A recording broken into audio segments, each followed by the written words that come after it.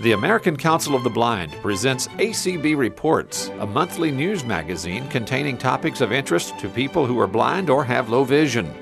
I'm Mike Duke. This month, check out the latest trends in spring and summer ladies' fashions and learn how Major League Baseball has become more accessible. Welcome to ACB Reports for March 2013.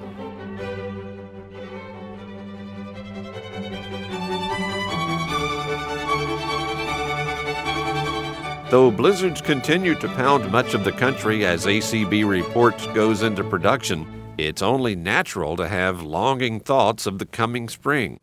With that in mind, Lynn Cooper of the Mirrors Project says spring and summer have arrived, at least in the stores and shops of your community. Here's Lynn's report on spring and summer fashion trends for ladies. There are about 10 major trends. Some of them involve colors and prints, some of them involve silhouettes. Number one is graphic prints. Graphic meaning big, geometric, animal prints, checks. Checkerboard is bigger than ever. Now, these are two colors, usually, black and white, red and black, blue and black, yellow and red, whatever. But they are very large. And so it's something that, once again, as I always give this disclaimer, I'm going to give it again, that these are not looks we suggest be worn to work or purchased for an everyday look. These are things that are theater on the runway and that are interpreted and distilled, if you will, and often diluted down to what we do buy in our local stores. We also are seeing, with graphic prints in mind, photo transfer prints. Mary Katsantru, who is a Greek designer who is just taking the fashion world by storm, a few years ago, imagine taking a photograph of, let's say, your garden. And what she did is she transferred that to fabric, and it's really quite exquisite. That's a very big look. Needless to say, designers have followed that trend. And even insofar as your lower-end stores, what these designers are doing now is designing a limited edition line. Prabal Gurung, a young designer, just launched at Target on the 10th of February. And those pieces are moderately priced, and yet they are designed by this famous designer. So it's a wonderful way to inexpensively, your average piece is $25. I don't think there's anything other than the leather jacket more than $50. So that's a nice way to get an updated designer piece in your wardrobe, and you're not investing a whole bundle so that you're, having to wear something out of date just to get your cost per wear down. The second look is pencil skirts. Essentially, it is at your regular waist, a narrow waistband, and then it hugs your body to and tapers to the knee. It is at the knee, covers the kneecap or a few inches lower, and because it is so narrow, it often will have what's known as a little kick pleat, a little opening in the back at the hem in order to allow you to walk. That's a very lovely look. It's elegant, it is easy to wear, and it also is something that is not so high or so long as to not be practical. The length that's most shown is at the knee or just below. Remember, we don't want it to be just above the knee because our kneecaps are, for most of us, that our most flattering part of the body. So we want it to just cover our kneecap, and that also guarantees that when we sit, we're not wearing a skirt that's too short, since our skirts hike up 4 to 5 inches when we sit. Another trend is bright fluorescent neon colors, referring to like a neon sign. We used to call them in the 70s, when we had our black light posters and paintings on velvet, we used to call them day glow colors. Or actually in the 70s, I think they used to call them acid colors as well. They are bright, bright, bright. If you imagine ramping up a primary color. Once again, it's theater. These are for signature pieces. Usually if you wear a bright color like this, it's going to be color blocked. You're not going to wear a lot of colors and a lot of different colored pieces. If you do wear one of these bright fluorescent colored pieces, usually it'll be paired with black or pure white. So that'll be the statement. Bomber jackets, and we've talked about these in the past. Bomber, B-O-M-B-E-R, referring to airplane bombers, what the pilots used to wear in the 40s. And these are with the elastic fabric gathered cuff at the waist and then a zipper. Needless to say, they are oversized, they are very narrow, they're embellished, but that's a look. That's kind of fun. That's not a bad investment if it's not too trendy in color or detail. And white, white, white, white, white, white. What a surprise, right? But if our listeners have heard me talk about color psychology, white is kind of risky in that white is the color of dentists and nurses and all of that. It also is probably the most impractical color unless one has 9,000 pieces in their wardrobe and they just wear it once, because it easily, as you can all imagine, gets dirty very quickly. And if we are not able to always monitor visually our clothing condition and stains and spots, it's real easy to let those get away from us. But this is a very big look. And if one does wear white, it's white from head to toe. And you can wear either a nude color shoe, a tan, or, if you want to make a real statement, black. Bermuda shorts. Now, those are words that I'm sure we've heard before. Bermuda short referring to something that's at our natural waist, very classical, very Brooks Brothers, very, inoffensive, not terribly dramatic. It is structured, pleated, maybe belt loops with a belt, and it's to the knee or just above, and these are shorts, and they're very wide-legged. They're solids or prints. The seventh big trend is the 1960s, and wow, what a surprise. Designers are looking in the rearview mirror, often a place they get their inspiration. There we see looks that are very reminiscent of the 60s. Micro minis. Then we see halter tops, and that's where it's gathered behind your neck, and then it's cut away so you don't have any sleeves, and it's cut then on an angle under your armpit. Halter tops, whether they be dresses or just tops themselves, a very big look. And then those are done in these large paisley prints and the geometrics that are reminiscent of the 60s. Stripes, very, very, very big look. And these are not for the timid. These are stripes like at least 1 or 2 inches plus wide. They are horizontal for the most part. They are also shown running vertically. 2 contrasting colors, just the way we talked about the geometric prints, and they are big. So if you want to add a piece of this, go to these fashion-forward stores, H&M, Target, what have you, and maybe just a T-shirt.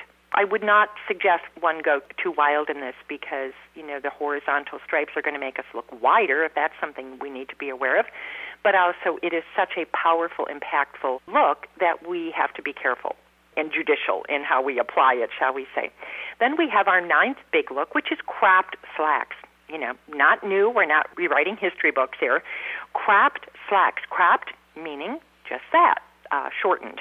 And these are on average 2 inches above the ankle. They are usually with a slight bell, a tiny slight bell from the calf down to the ankle, and they are not in the wide leg. We don't see any wide leg slacks that are cropped. Once again, that's a big look. And then, of course, to go back to the 1960s, our final big trend that we're seeing is flower power. Flowers in prints, those photo transfer prints I talked about, regular prints. We see embellishments. One of the designers did a leather bomber jacket, and then out of leather, it was really kind of fabulous, out of leather, flowers. So there's textural flowers, textural details in prints. Some have even, it looks like they've hot glued, which I know isn't the case, silk flowers onto an outfit. So you can have fun that way. Then we're going to go to what we wear with our clothing. The shoe trends, we're seeing pointed shoes. This is reminiscent of the 60s, even flats. Pointed. Now, for the longest time, we showed ballet flats and pumps and what have you in a round toe. We're still seeing the platforms, which even if it's covered or not, it's a higher heel, but it is easier to walk in because the sole of the shoe has an inch or so platform. Transparent details. We're seeing a lot of mesh fabric, so you can sort of see your skin through it. Elements being brought into shoes. Architectural shapes, once again, to go with that kind of modernistic look, the 1960s, very geometric. And ankle straps. Now, ankle straps are absolutely wonderful. I happen to think they're fabulous. If you have a couple things, and, anybody can wear them. This is just an aesthetic thought, that if your ankle is on the thin side, they're great, and if your calf is a little longer. Otherwise, ladies, they will cut you off. Any line that goes horizontal is where the eye stops. So if you choose to, you can go with a nice shoe that doesn't have the ankle strap, because that is really best on a long, thin calf. Then we've got handbags, clutches, and those are bags that are carried in your hand, and they're structured. That's very, very big. And then we see handbags, and I'm capitalizing and italicizing and bold-facing the word hand. They are not slung over your shoulder. Literally couldn't find one shoulder bag on the runway. These are carried in your hand or over your elbow, inside of your elbow. They are structured. In a little larger format, we could call them totes, but there's no way anybody's going to be carrying their shoes to work in these bags. So it's once again kind of a throwback to what was shown in the 60s. Nobody did the shoulder bags and the big hobos and the totes or the backpacks in the 60s. Also, let me go back a second and mention a few things about shoes that I neglected to mention. Transparent, meaning like a lucite, clear plastic heels, clear plastic straps, and we're seeing chunkier heels and soles. So essentially, once again, it's almost anything goes in shoes. Jewelry, big, oversized, like coffee table size. Bold statement pieces. If you're wearing a modern designed outfit, one of those 60s geometric, very clean, these are the statement pieces. And the earrings are humongous. They're what we call chandelier earrings, and they are the focal point, certainly, and they are really not to compete with the outfit. So the simpler lines of your outfit, the wilder you can go with jewelry. And then cuffs, which are bracelets. Big, bold, modern. It's kind of fun. And then we're also seeing headbands. Everything from what looks like a scarf with the elastic behind your ears, or a regular headband with a bow. It's interesting. Hair, this season, there are a couple different looks. One predominant theme, Mike, is very, very, very straight and long. Now, have fun. If these looks appeal to you and you want to have some fun, I would say go to a wig shop. Do not invest necessarily in human hair, hundreds and hundreds of dollars. But, if you want to play with the looks such as colored hair, light pastels in these semi-permanent or in some cases permanent dyes are fun. But, try out a wig for fun before you invest in something like that, because they certainly don't go in every office setting. There's also, as I said, the super straight hair and long. With that in mind, a wet look. You take product, as they call it, a mousse or a gel, and it's back off of your face and just swept all back. It can be long. It can be in a low-slung ponytail. Ponytails are very big. They're not high on the head. They're long. They're behind your ears, low rather. 60s updos, and that's where it's teased a little bit, and it is back in that low-slung ponytail, but it's very, very reminiscent of the 1960s, and of course that hairdo would be worn with your 60s trend outfits. Low-slung buns, and these are buns, that we wear, whether it be a French twist or actual bun itself, where you take the ponytail, wrap the hair around, and then fasten it with clips or bobby pins. Those are not worn high on the head. They are, once again, where the ponytails are low behind the ears. And then center parts. Center parts are big. Not the most flattering on everybody, in my estimation, but I would say this is about the most comprehensive look at what is on the runway and now in magazines, and the pages are full of these top trends for spring and summer women's ready-to-wear. So have fun. Lynn will return in April with the spring and summer report for men. Visit Lynn at our website, lynncooper.us. That's LYNNCOOPER.us.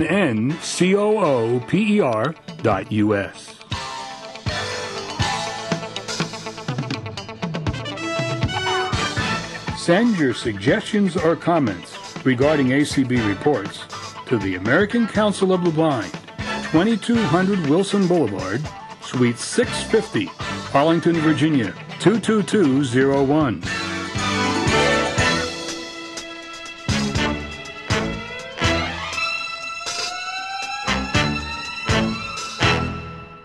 Traditionally, the beginning of spring training will find most baseball fans reaching for their best radio in order to keep up with their favorite team. Now, thanks to the efforts of the American Council of the Blind and Major League Baseball, your favorite baseball team is as near as your computer keyboard. During the opening session of the Conference and Convention of the American Council of the Blind last summer in Louisville, ACB member Brian Charlson introduced a discussion of the accessibility of the MLB.com website. I would like to introduce to you Caleb Olin, who works for all of that user interface stuff that makes the difference between accessibility and absolute hair-pulling frustration. So please welcome Caleb to the microphone.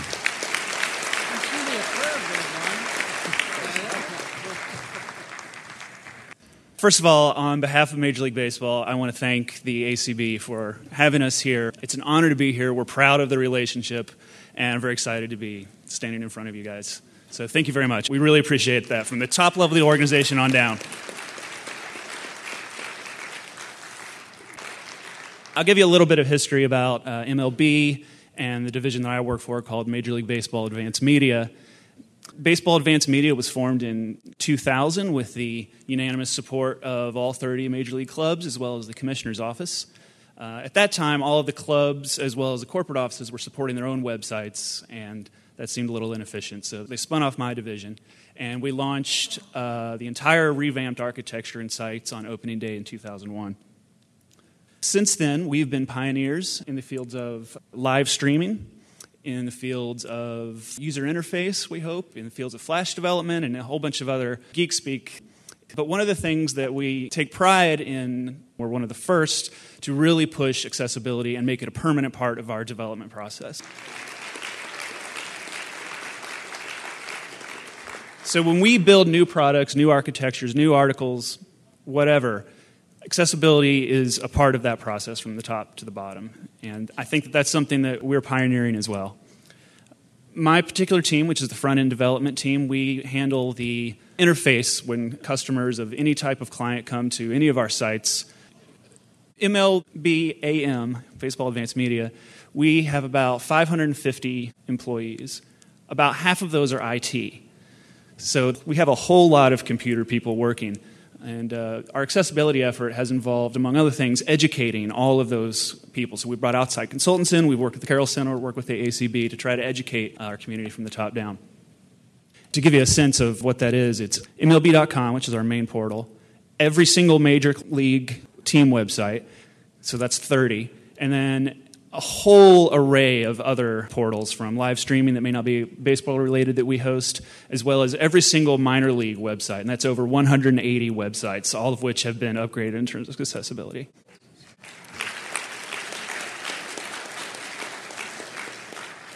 So it's a lot of people, and it's a lot of work, and it's an ongoing effort.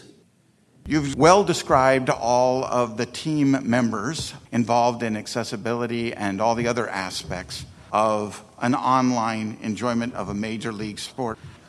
What kind of changes have you made at that master website that has affected all these other websites? I tried to explain to Red Sox fans that as I'm working on MLB, I'm really working on Red Sox. And unfortunately, that means I'm also working on Yankees. But go ahead. That's right. First of all, to give you an idea, anything that we make that goes to one site goes to every site. And that's a rule that has been imposed, and I think successfully for many years in MLB. So any of these upgrades that we make, as you said, to RedSox.com will go to Yankees.com or even KansasCityRoyals.com. To be more specific about the changes that we've made, our products are, loosely speaking, divided into mobile products and then the more traditional, what we call wired products. That's a site that you would hit with your web browser, your screen reader, or whatever. It was a happy coincidence that when we started our accessibility efforts about 4 years ago, that was just at the same time that mobile development and mobile products were becoming very popular and very exciting, and we sunk a lot of effort into that. The changes that we would make to our existing sites to support accessibility are the same types of changes that we would make to code or content to support mobile development.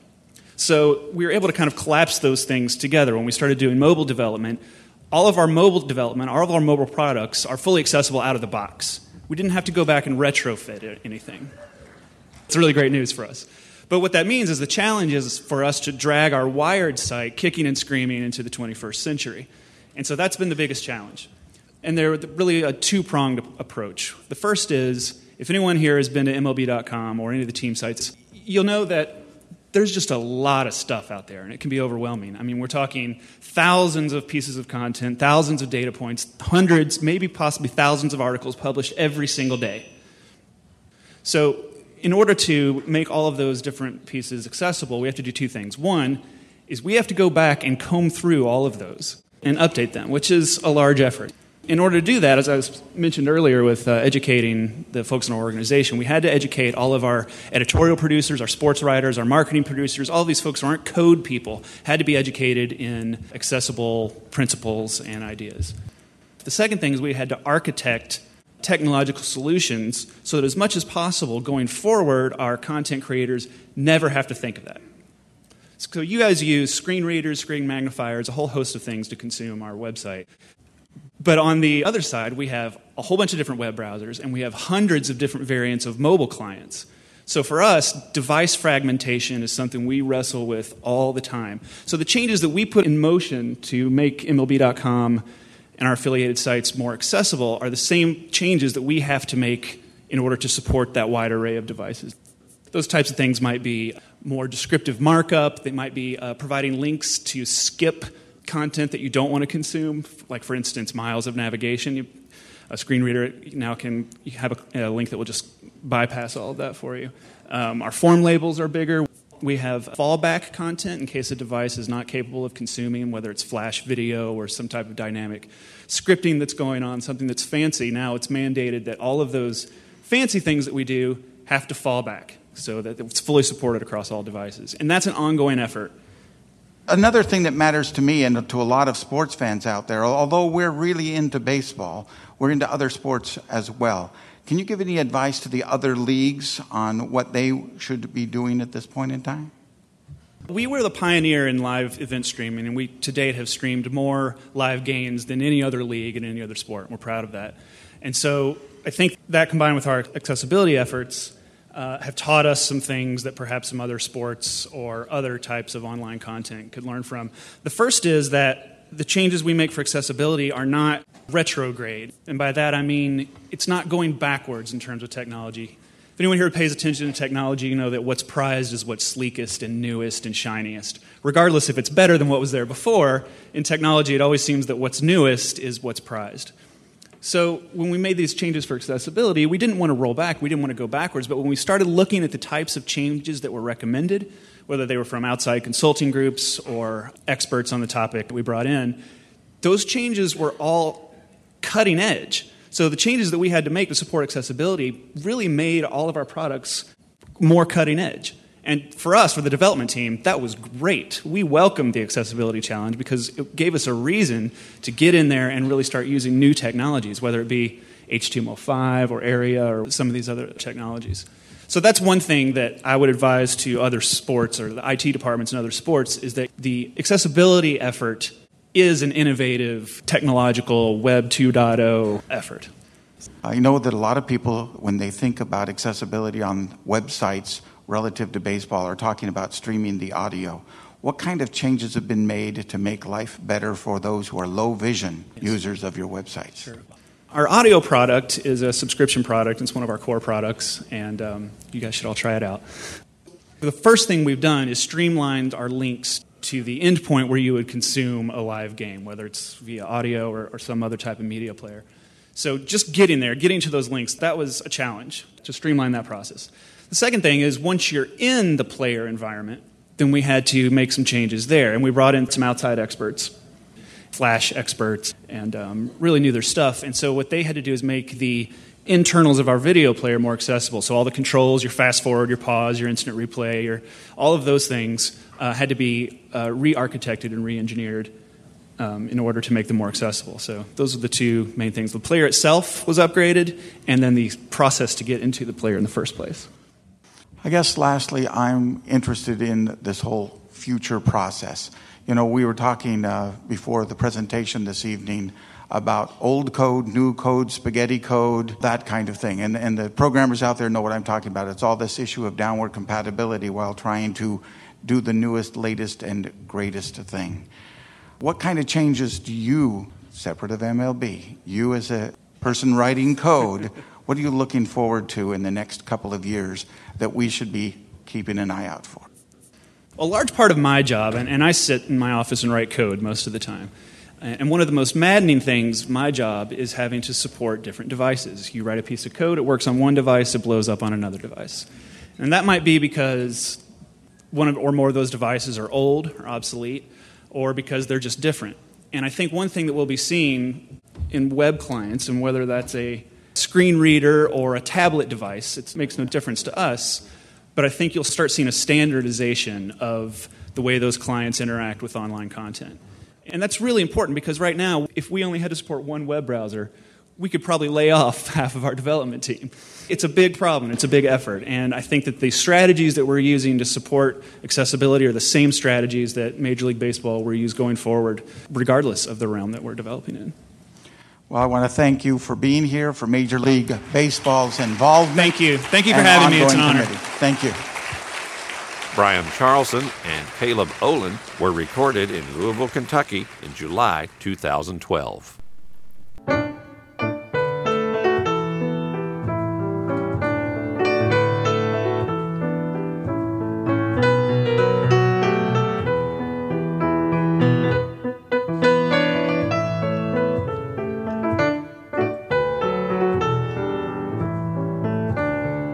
You've been listening to ACB Reports, heard on Radio Information Services nationwide on Side 4 of the Braille Forum Cassette Edition and throughout the world on acbradio.org. ACB Reports is produced at Radio Reading Service of Mississippi, a service of Mississippi Public Broadcasting. Contact the American Council of the Blind online at acb.org or phone 800-424-8666. Thanks for listening, and please join us again next month for another ACB Reports.